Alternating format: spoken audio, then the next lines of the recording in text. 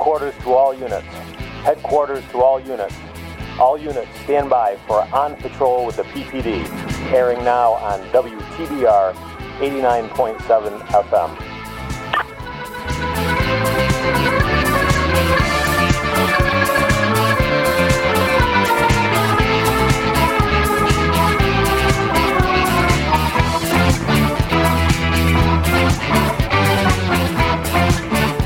Morning.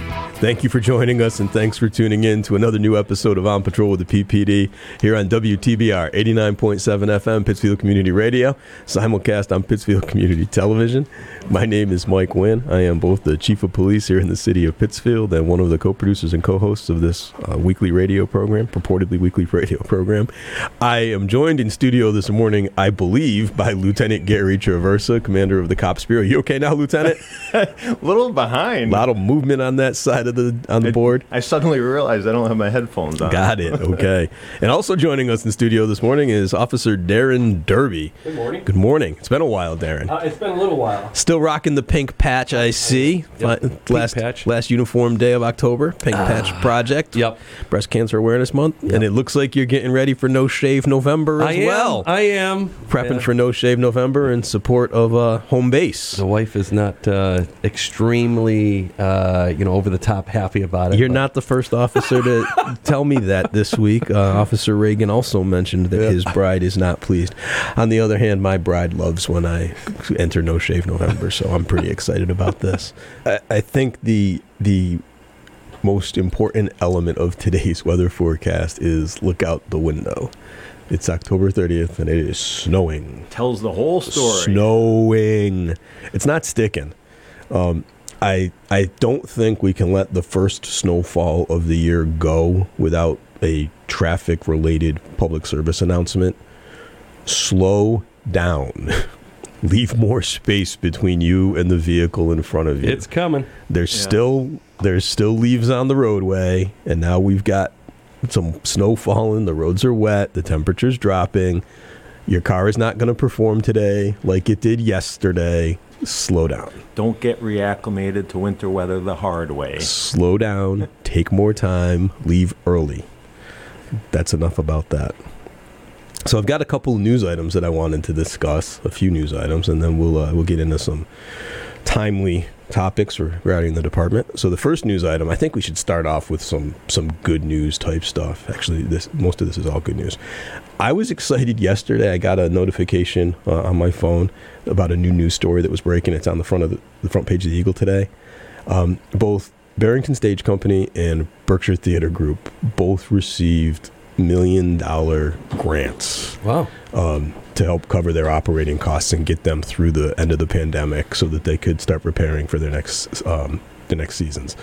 And if you haven't seen the story, it's online. By all means, check it out. But the family of Marianne Gross, who is a theater lover, and she set up these foundations, they got to attend the performances from Barrington Stage Company and Berkshire Theater Group, the outdoor performances this summer, and they were so captured and so enamored by the hard work that both of those groups did to get their seasons functional that they decided to give them both hefty grants. A portion of them are both challenge grants, so I think there's about $300,000 that is contingent on getting donations in the similar amount. So if you are a philanthropist and you are so inclined, donate a little money to Berkshire Theater Group and Barrington Stage Company so they can obtain the rest of that grant. Well, the news article I wanted to talk about really quickly, and I'm not going to get into a ton of detail, but I had heard this early this week in a chief's meeting, and it was confirmed in local media today. Chief Johnson in Williamstown is going to be with us for a little while. Town manager has publicly spoken his support. Chief's contract is still in effect, and they're going to keep Kyle around for the immediate future. Regardless of your feelings on the allegations that are still allegations, they have not been proven at this point, or the stories that have been circulating.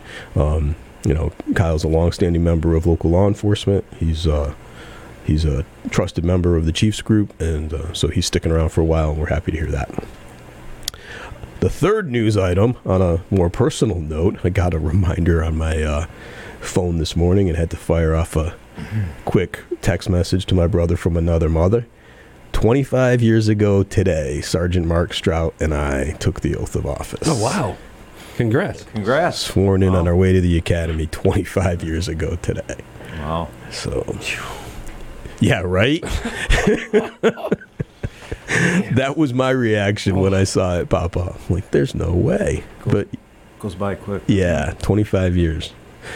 Doesn't feel it some days, but It's 2020. It feels like it every minute. yeah.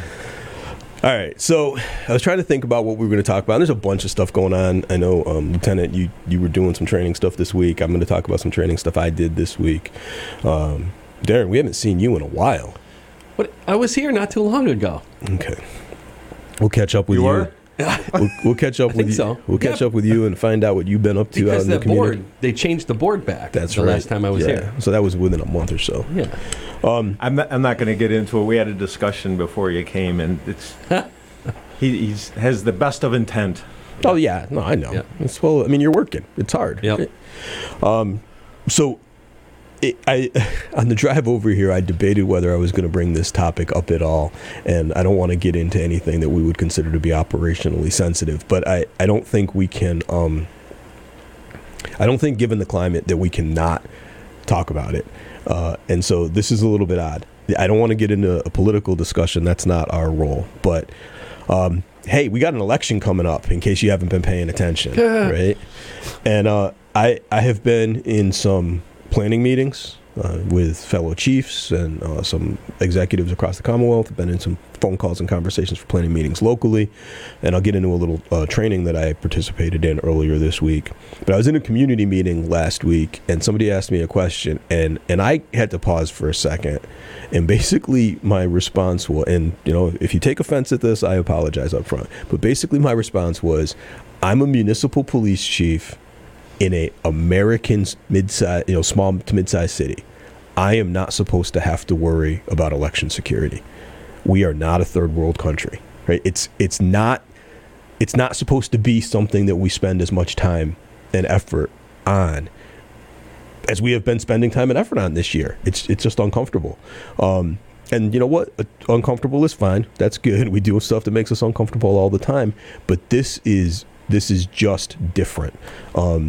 Never in 25 years have I had as many conversations going into an election with as many different stakeholders as I have this year.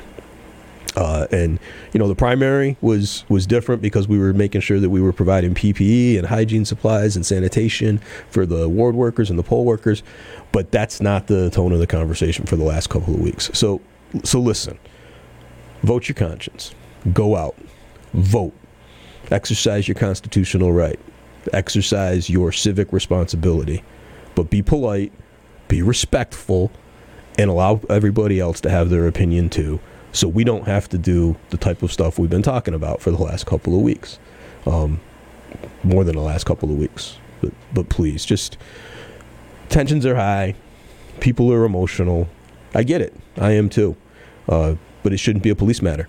Right, it's not a matter for law enforcement authorities. Let the local election officials run the election and do what they do, and speak your voice, and then go home, and we'll see what happens.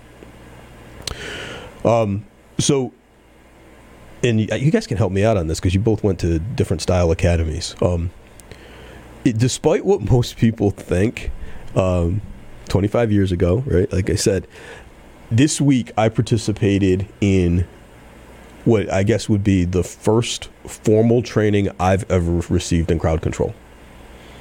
And I think that, listeners and viewers at home may be surprised by that. I think the perception is, if you've seen the Police Academy movies, that you're in the police academy and they issue that full kit and something goes off and they come over the loudspeaker and you grab your gear and you go get information, right? And that's true for some police departments, large city police departments, absolutely, university police departments, places that deal a lot with like large scale sporting events, they do that. But it's not true across the board.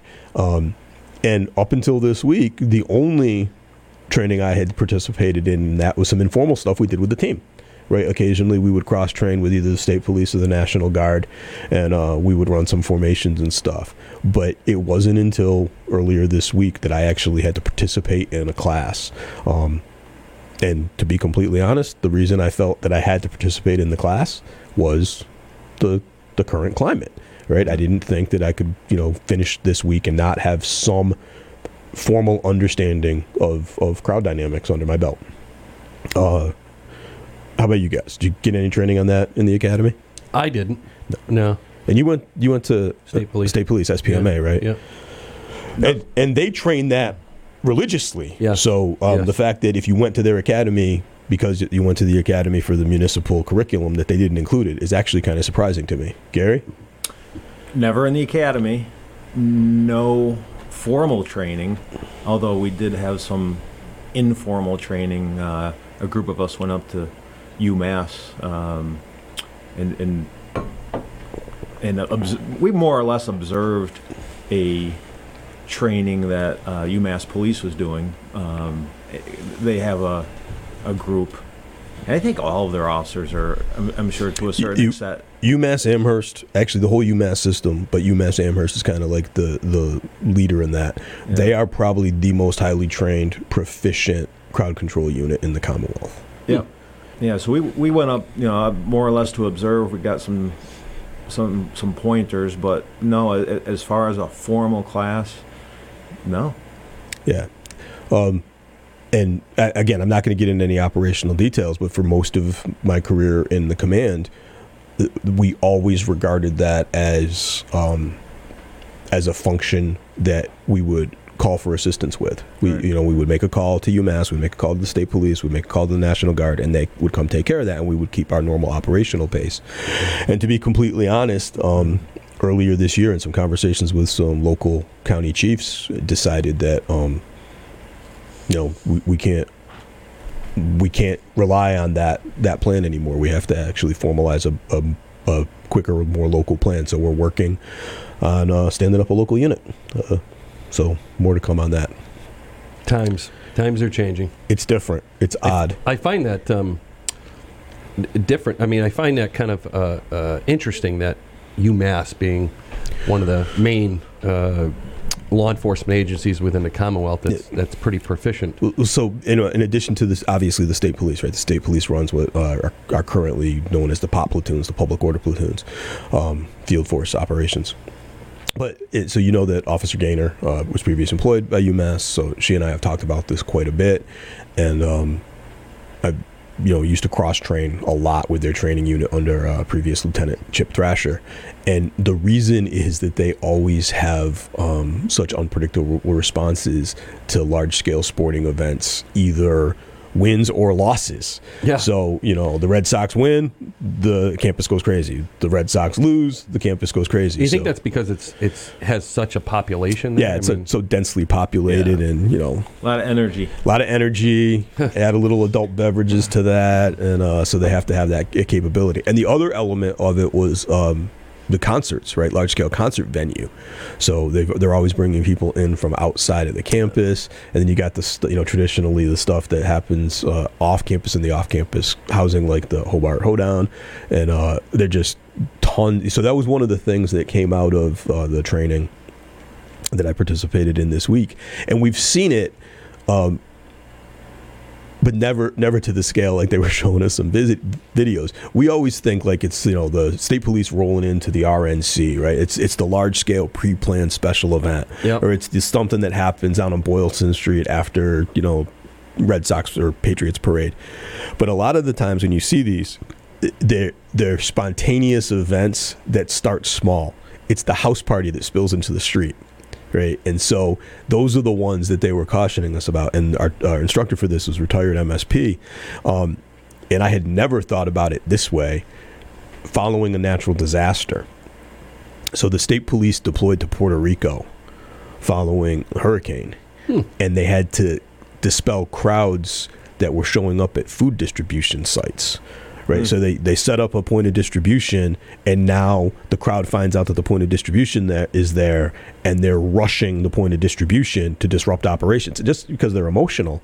And so the state police had to use public order tactics and training to secure the perimeter of the distribution site until they could establish some order in how to get people in and out.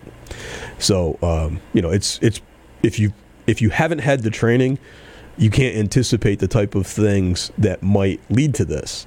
And then in having sat through the training, and it was only half a day, but it was virtual, so that was odd too.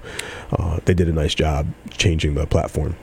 And we see, similar to that, we see that on, I've seen it on patrol, I'm sure that you guys have, where we've had an incident on the street and all of a sudden you got 15, 20 cars that show up and there's double that at least in every car and, all units on hand and knock on wood, we haven't had anything serious. Right. But knock on wood now. But it does take a while to get that all under control and figure things out because it just becomes chaotic. So when I was sitting in the training watching one of the videos, it kind of triggered a flashback for me, and I was thinking about a night. Lieutenant Bradford and I talk about this. So, Lieutenant Traversa, you've done a lot in the last couple of years to correct this, but Lieutenant Bradford and I were patrol officers, and we were just finishing a check of the park in the parking lot at Burbank Park. So we were down by the boat ramp. We're down in the bowl. And all of a sudden we heard a radio transmission, and the officer on the other end of the radio was previous officer Jerry Miller, and he was calling out an officer needs assistance, and nobody was acknowledging the radio call. And in hindsight, what we found out was because of where he was on Wacona Street and the situation, he was out of his car and on his portable, and just freak atmospheric conditions, dispatch didn't receive it, but we were getting a bounce back and we were receiving it at the lake. So we had to hit our lights and sirens and come up to the top of the hill and radio on the cruiser radio to tell everybody else that we were going. You could hear them. We could hear them. But you couldn't transmit out. Yeah, and nobody else could hear them. And so by the time it was a bar fight at Pepe's that had spilled out into the street. And by the time we made it from Lakeway Drive at Valentine to Wacona Street, we couldn't drive on Wacona Street. There's hundreds of people spilling out into the roadway, right? So, yeah. I knew this was going to either Pepe's or Tatey's, one of the two. Yeah. It was... And to tell you the truth, I mean, because we were on the midnight shift, if it hadn't been for the fact that it had gone out as a fight with some injuries and the ambulance and the fire trucks had rolling in as well, and there was some off-duty firefighters who were there, if we hadn't had all of those additional personnel, we probably couldn't have moved that crowd. So, yeah, good times. Yeah, craziness. Right? Well, I'm sure there's a lot of people that can't wait for Wednesday to come. So, yeah, definitely. And again, we're not going to get come and go. Yeah. Listen, look, depending on what happens, Wednesday may be just the beginning, right? Yes, you're absolutely right.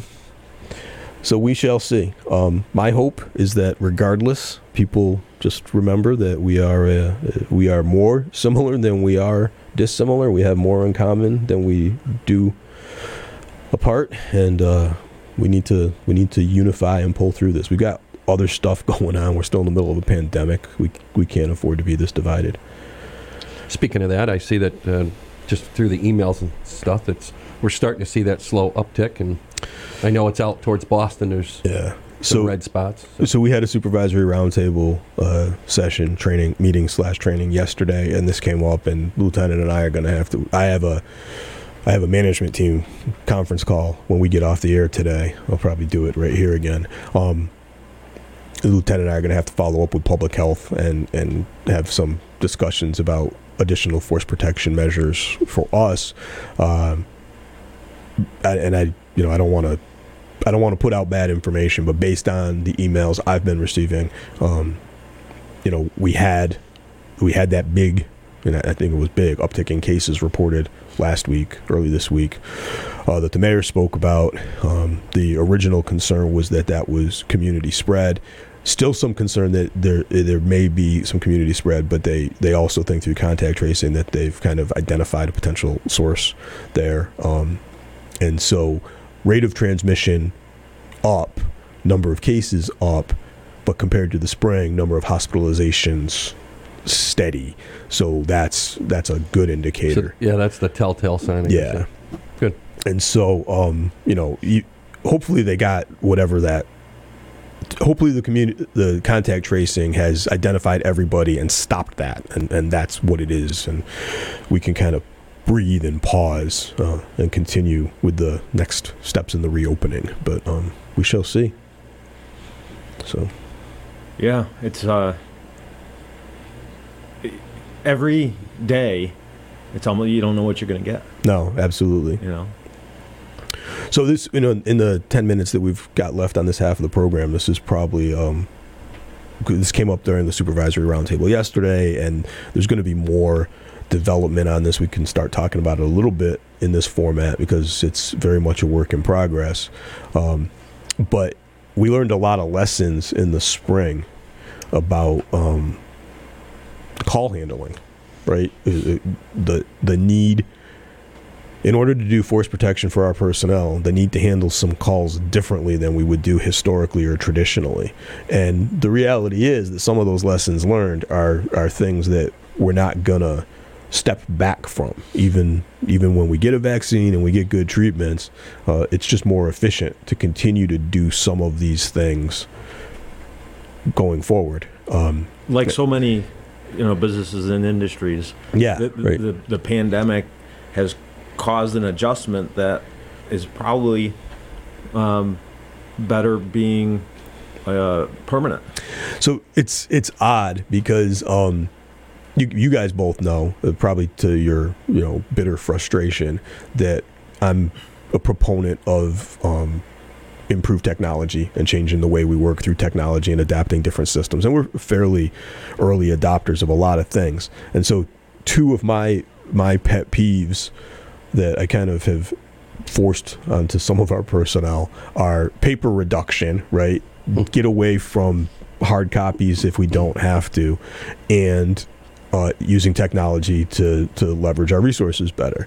And so we get ready to go into the supervisory roundtable, and I said to Ms. Gregory Bellotta, I'm just going to upload the files, the agenda and the articles and the files for this meeting into the appointment. And they can either read them on their screen, or if they choose to, they can print a single copy for themselves, but we're not producing any hard copies. And that is a change in a habit that I'm going to carry going forward. If I don't have to print it, I'm not handing anybody paper. I traveled to do a training last month, and for the first time, and I've been working with this organization for 15 years, and for the first time in 15 years, they didn't give the students a binder. Everything was uploaded to a Kindle, and everything was digital. So that one. And then the other one is the use of online reporting.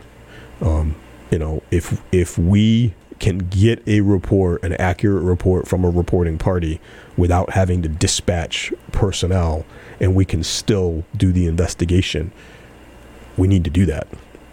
So increased use of online reporting and paper reduction are, things that we will continue to march forward with. And there's a bunch of other stuff. Here's the issue that I have with our tendency to go towards electronics.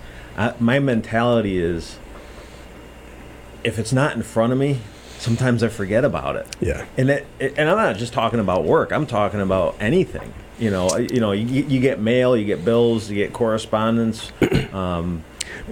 From my kids' schools. I just don't. I don't trust technology 100%, and I don't think you can. But we are in a transitional generation. Yeah. It's challenging. But that cuts both ways, right? So I had some time last week that I didn't have any appointments on the calendar, and I reached a point where I was like, I have to do something, and so I was cleaning up clutter in my office. And if you've been in my office, it tends to generate a lot of clutter. And one of the reasons is an abundance of paper, right? So I'm going through this one pile of paper, and I'm like, you got to be kidding me. So it was last year's supervisory roundtables. So there's 12 meetings, and for each of those meetings, there's 6 to 8 people. And so we make enough copies for however many is supposed to be there. Without fail, every month, 1 or 2 don't show up. So there's always 1 or 2 extra copies. They go into an accordion folder. The next month, we do the same thing. They go into an accordion folder. There's a copy of the overtime slip. There's a copy of each of the handouts. So I had 12 accordion folders that were 1.5 inches to 2 inches thick of last year's meetings, right? Because I come back from the meeting and they go on the pile. Of the spare. Yeah, and they come back from the next meeting and it goes on the pile, right? And so, it's right there in front of me, but it's at the bottom of the pile. So, yeah. Well, I know you've been, you talked about transitioning and one of your pet peeves, but the training requests, I know those have started. Those went paperless probably, 2 years ago now? Pretty close? 18 months ago, yeah. Which is kind of for us, having to switch from Internet Explorer to, it's a pain in the butt. But, I do find it easier because now I can put it on my desktop. Right. And I know, okay, here's the training request that I have. So to go paperless, it's nice. It just takes a little... There's a big learning curve on that one. But so here's, when you send a training request 3 times and it gets kicked back. But here's the thing, right? And like when we have time, we always try to give the why and explain. And sometimes we just don't have time. We're like, hey, this is happening, and this is what you're gonna do. So we drove the training requests virtual or paperless because we were getting ready to do the annual report. So it would have been the 2019 annual report. This was the 18-month annual report, and we know that everybody completed their required in-service training during the year. But the question I had asked the training unit was, how many specialized or advanced trainings did we send people to in this year? And we couldn't answer the question because the only place that we captured that was in a binder in Sheila's office. Now, for our listeners and viewers at home, Sheila is our administrative office assistant. She is like the receptacle of all things that get purchased and paid. Everything routes through her office. And so it was just fortuitous that she had happened to keep that year's binder, because once we closed the year out, she didn't need that data, but it hadn't been archived yet. And so we had to go in and we had to hand count all of the paper training requests in order to figure out how much training we had sent our people to. And when I realized that we couldn't capture that data set, it's like, that's not okay. So we had to figure out a way that all of those requests would be caught at a point in time where they could be recorded. So the back end of it, Lieutenant's aware, as an officer, you don't have to know, but when those training requests hit my office now, before they get approved and sent back to you, they get listed in a spreadsheet. So we can go in at any given time and figure out how many requests we approved and how many were rejected. Gotcha. and where people are going. The other part of it that we started at the beginning, and it caused more heartache, and so we backed off of it, but I would actually like to be able to get it, is we would like to be able to capture when people complete the training, if they get the certificate and it lists the number of days or numbers of hours, we'd like to add that to the spreadsheet so we can then show exactly how many hours of training our people participated in. You would think that would be, but not all certificates have. Yeah, it's not on all certificates. Yeah.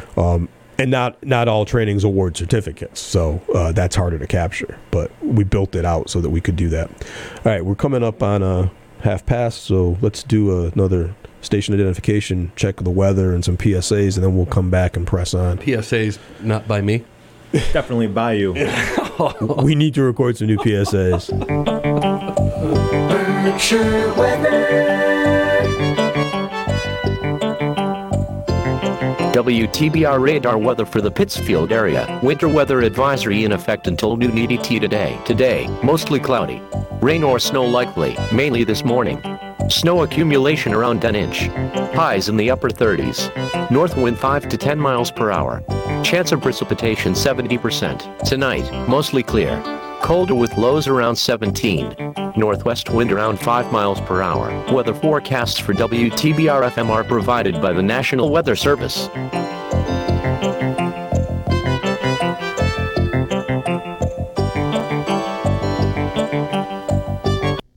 Hi, this is Officer Darren Derby with the Pittsfield Police Department. Folks, unfortunately, drug use is a driving factor for a lot of crime taking place in our city. The most prevalent crime being theft. Please, take the extra time to ensure that your belongings are safe inside your vehicle.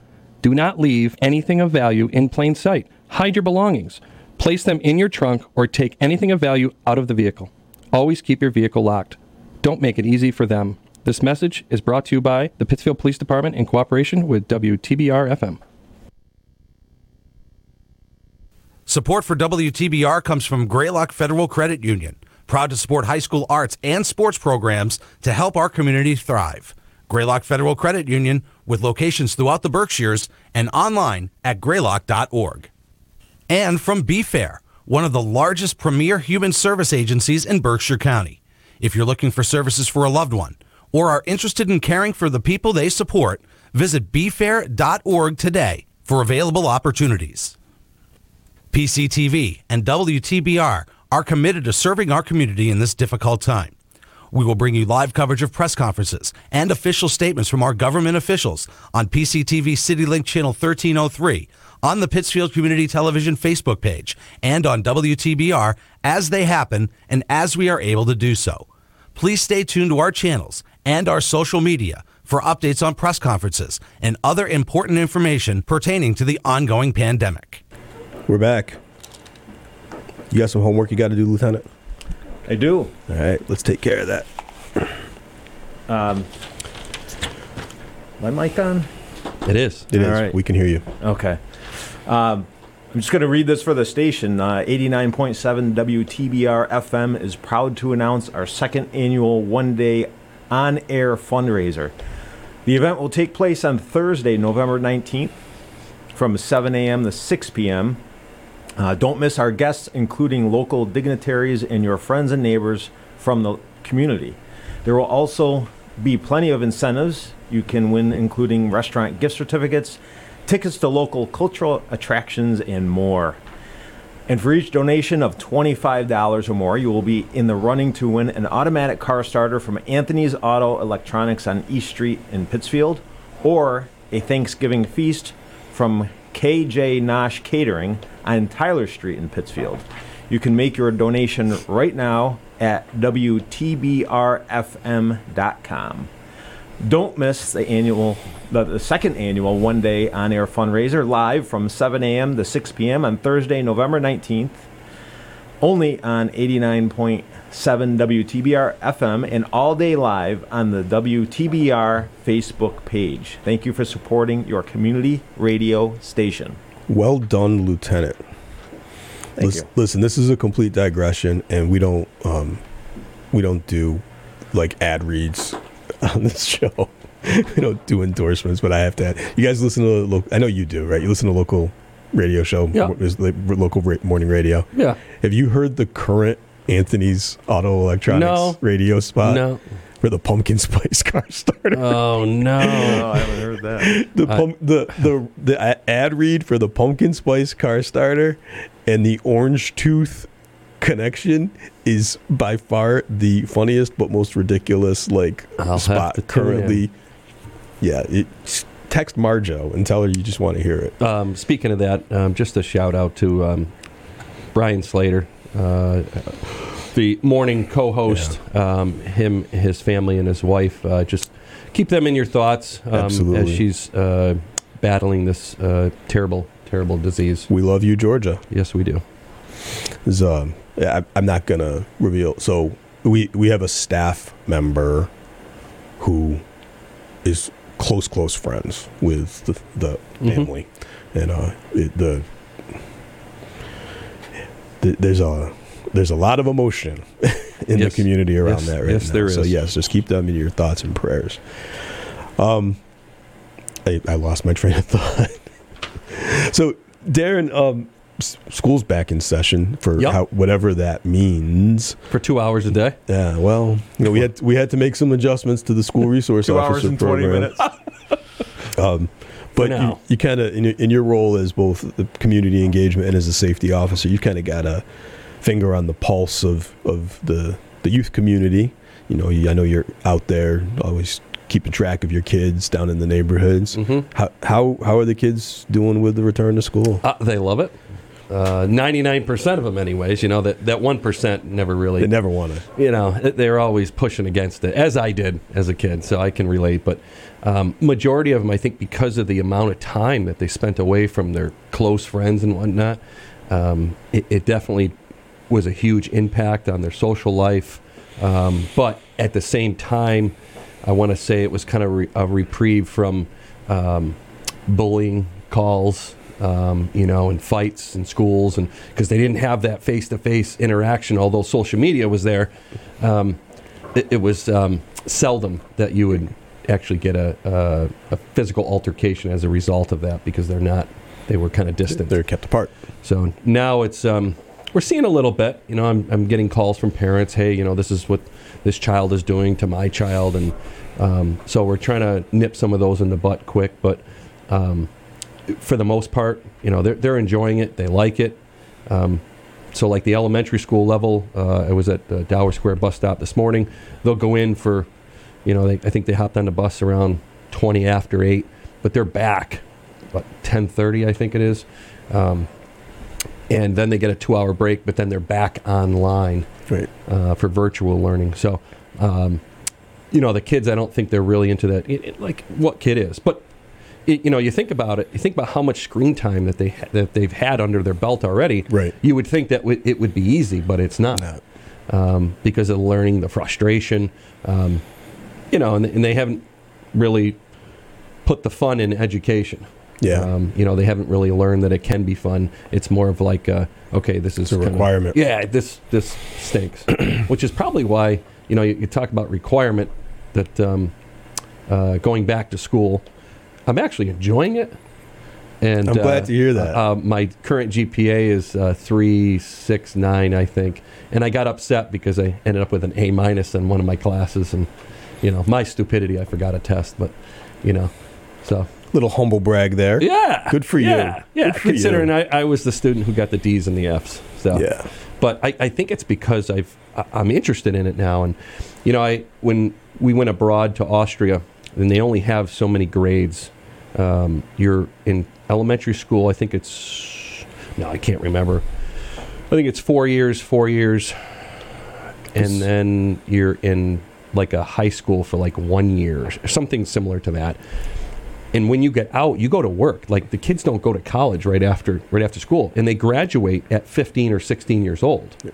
And then so they go to work, and then they decide on what field they want to go into, and then that's where they go to get their specialized education. So I found that very interesting. That's a fairly common international model. Was that a Torch Front trip? Yeah, to Austria. Yeah. It's so. I took, it wasn't traditional. I took the more traditional route. Like I started my college career right out of high school. Actually, I reported to plebe summer 1 month after I graduated. So that wasn't exactly the full college experience, but I only did 3 semesters at the boat school, and then I had basically a year off before I went back to Williams. And so I was working during that year, and I count that year as probably the most valuable part of my educational experience. Like if I hadn't had that gap year or most of a year and been in a work environment doing customer service, answering to and I had worked through high school, right? So I had that experience, but I wouldn't have applied myself as much as I did when I went back to school, right? And part of it was just an ego thing and an arrogance thing. I was like, I don't want to spend the rest of my life doing that kind of work. I need to go do something else. So that was part of it. But part of it was just an appreciation that, I was blessed. To be able to continue my education and get a higher education is not a privilege that is afforded to everybody. You can't take it for granted. And I know a lot of people in higher ed who believe that sending students straight to college out of high school is both ineffective and inefficient. I know it's the model that we function under here, but there's something to be said about getting some real world experience before you go back into academia. Absolutely. You could probably, there's probably some sort of statistic out there that shows that whether students do or do not change their major halfway through because hey, I don't like this, I'm going to change. Well, what? You just wasted $60,000. So a couple of things, right? So my wife is in higher ed, and I previously served on the board of trustees at Berkshire Community College, so I had some experience with this. The first thing is that most students in four-year schools change their major. It's very rare for a student to go into a four-year program knowing what they want to do and get out, unless you're kind of like in a trade school, right? You're going for engineering or something like that. But the other thing is, the majority of students who enroll in a four-year school do not complete in 4 years. You budget for 4 years of school, and most take 5 or 6 years to complete a 4-year degree. That's interesting. So, it's not a significant majority, but it's a majority. So, it's one of the reasons when I talk to students here, I'm like, look, if you're not 100% sure, I'm gonna go do this, I'm gonna do pre-med, I'm gonna go to med school, I'm gonna be a doctor. If you don't know with 100% certainty, explore spending 2 years at a community college. Because if you spend 2 years at a community college and then transfer to a 4-year school, you still get the same diploma when you walk across the stage of graduation. And I've always said this, either way, you have to do your prerequisites. Either way, you got to do your math, your English. Why? Because they want the college experience. They want the college experience. So it's, But, I think that's important, like a lot of kids, but I think you're seeing a lot of that now. I am. A lot of kids that graduate, they go to BCC or I'm going to take a year or two off and figure out what I want to do. So I used to be on the steering committee, the organizing committee for the youth leadership program through One Berkshire. And it's through that program, not only did I do some instructional time with them, but I also was one of the chaperones or proctor for the kickoff retreat, which is usually held in the end of summer at either MCLA or Williams. And so we'd be up on campus in one of the dorms and have a facilitator and do some team building work and cohesive stuff. But we always had a panel on the afternoon of the first full day. And so the members of the steering committee, and there's usually about a half dozen of us, and it changed from year to year, we would do like a panel discussion for the students about our educational experience and our career track. And I did that retreat for probably 5 or 6 years. And over the course of the 5 or 6 years, I probably had a dozen other people. Sometimes it was the same people with me year after year, but there was always a change. So it was probably about a total of a dozen people, all local professionals, all, either in higher ed or healthcare or government service. Not one of them was doing professionally what they went to school to do. My degree is in English literature and American studies, right? So, there's so many paths. Yeah, and there's so many different ways to do it. And I think you make a good point. And it has become more common that students, do 2 years at a community college. And it really, it just makes sense educationally, and it makes financial sense. So speaking of that, are you going to kind of guide your children into, how old are your kids now?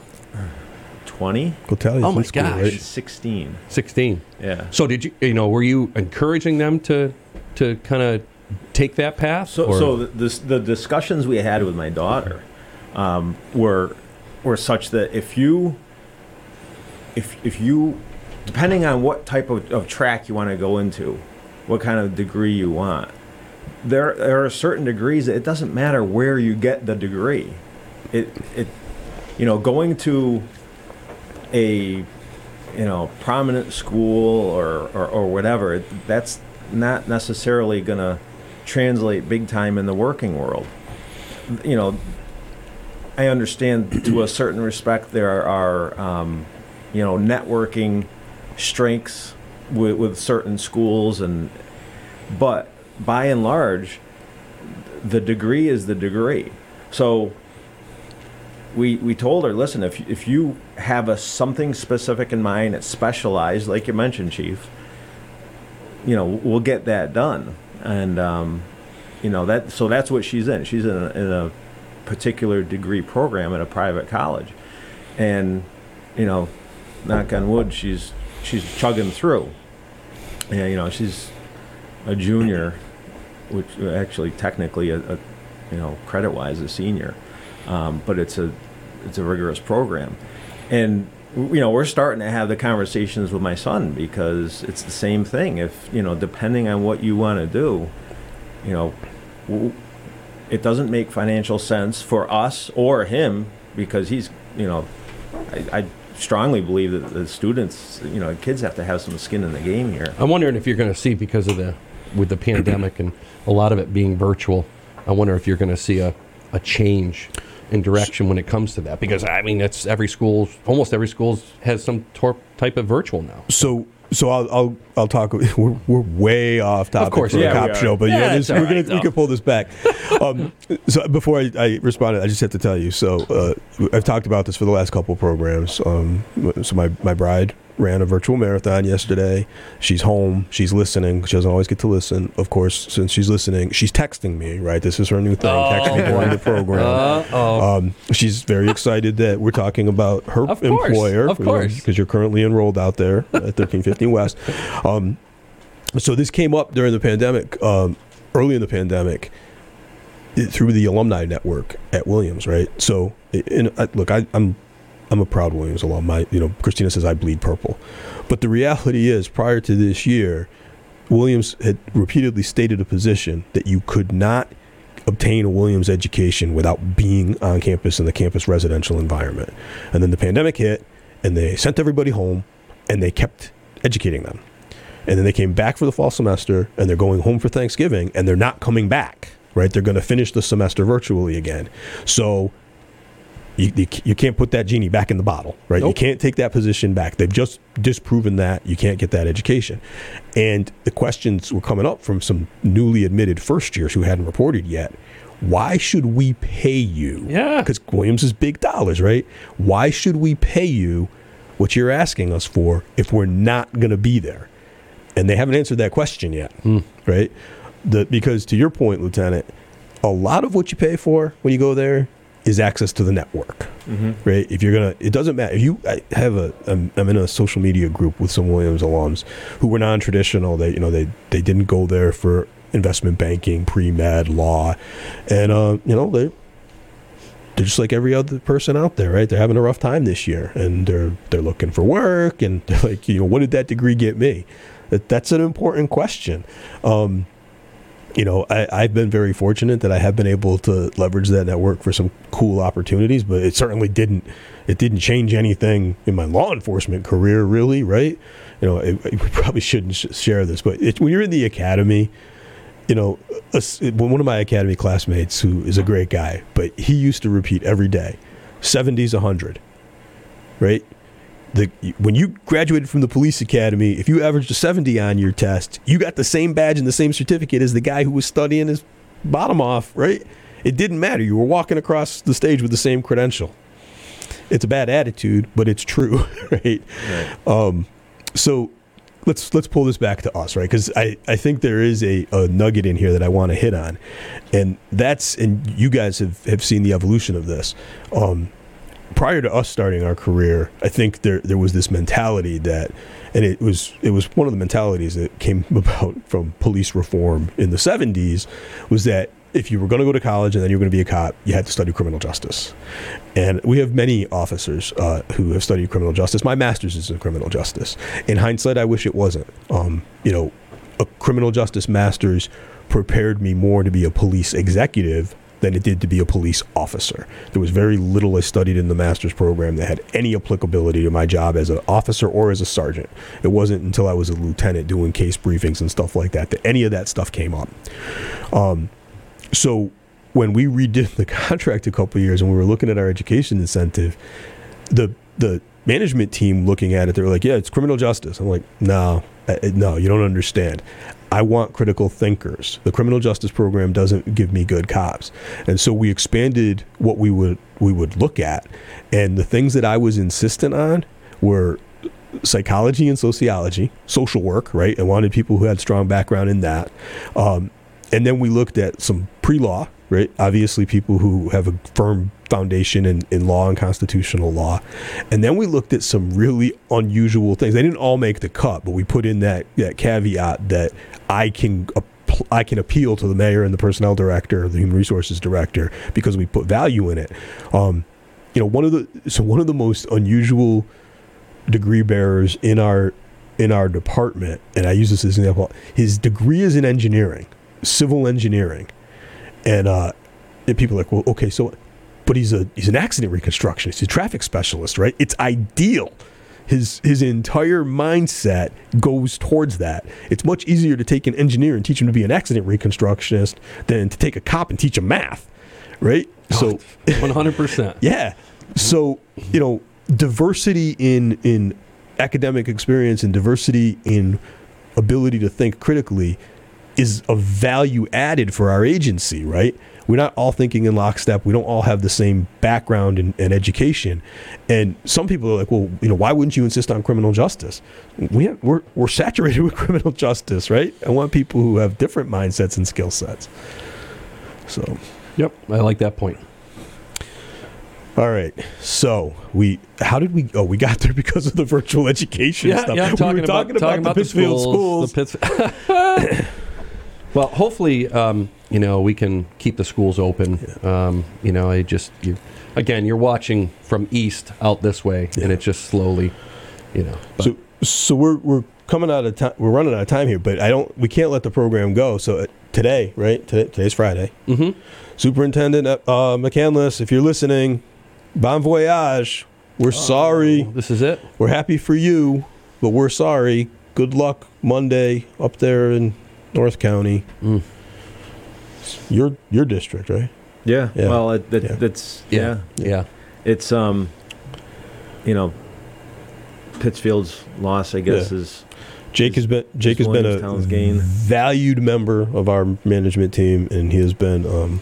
He's made some extremely tough decisions, and what I liked about his leadership and whatnot was he stuck by him. He made it and stuck by it and made no qualms about it. So he has been a trusted colleague and a trusted mentor and a friend, and I'm happy for him. I'm happy for his family. I'm sorry to see him go.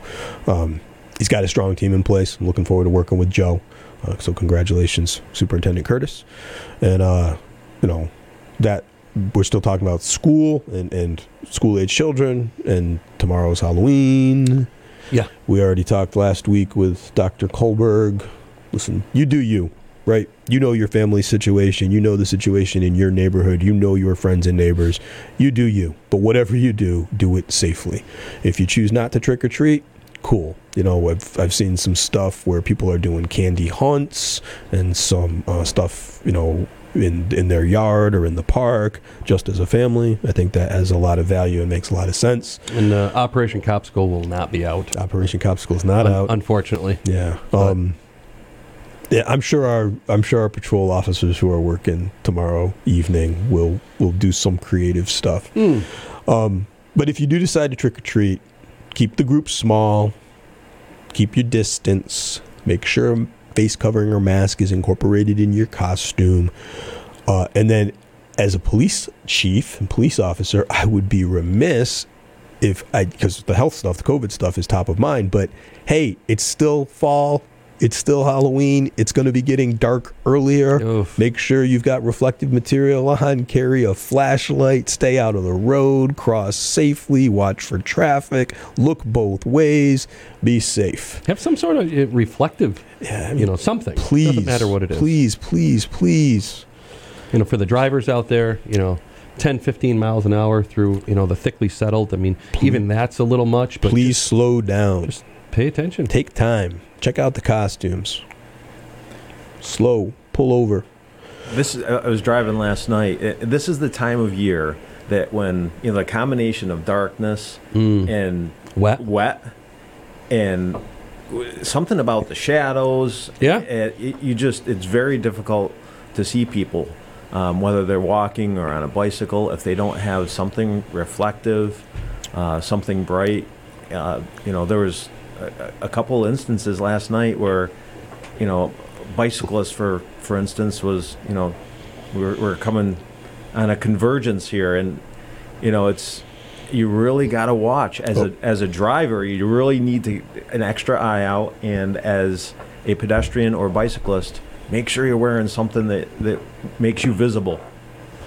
I think it's Channel 13, WNYT, and I don't know if it's a New York Department of Transportation ad or a NHTSA ad, but they've got that public service announcement that they show, several times a week, where it says, "How many people do you see?"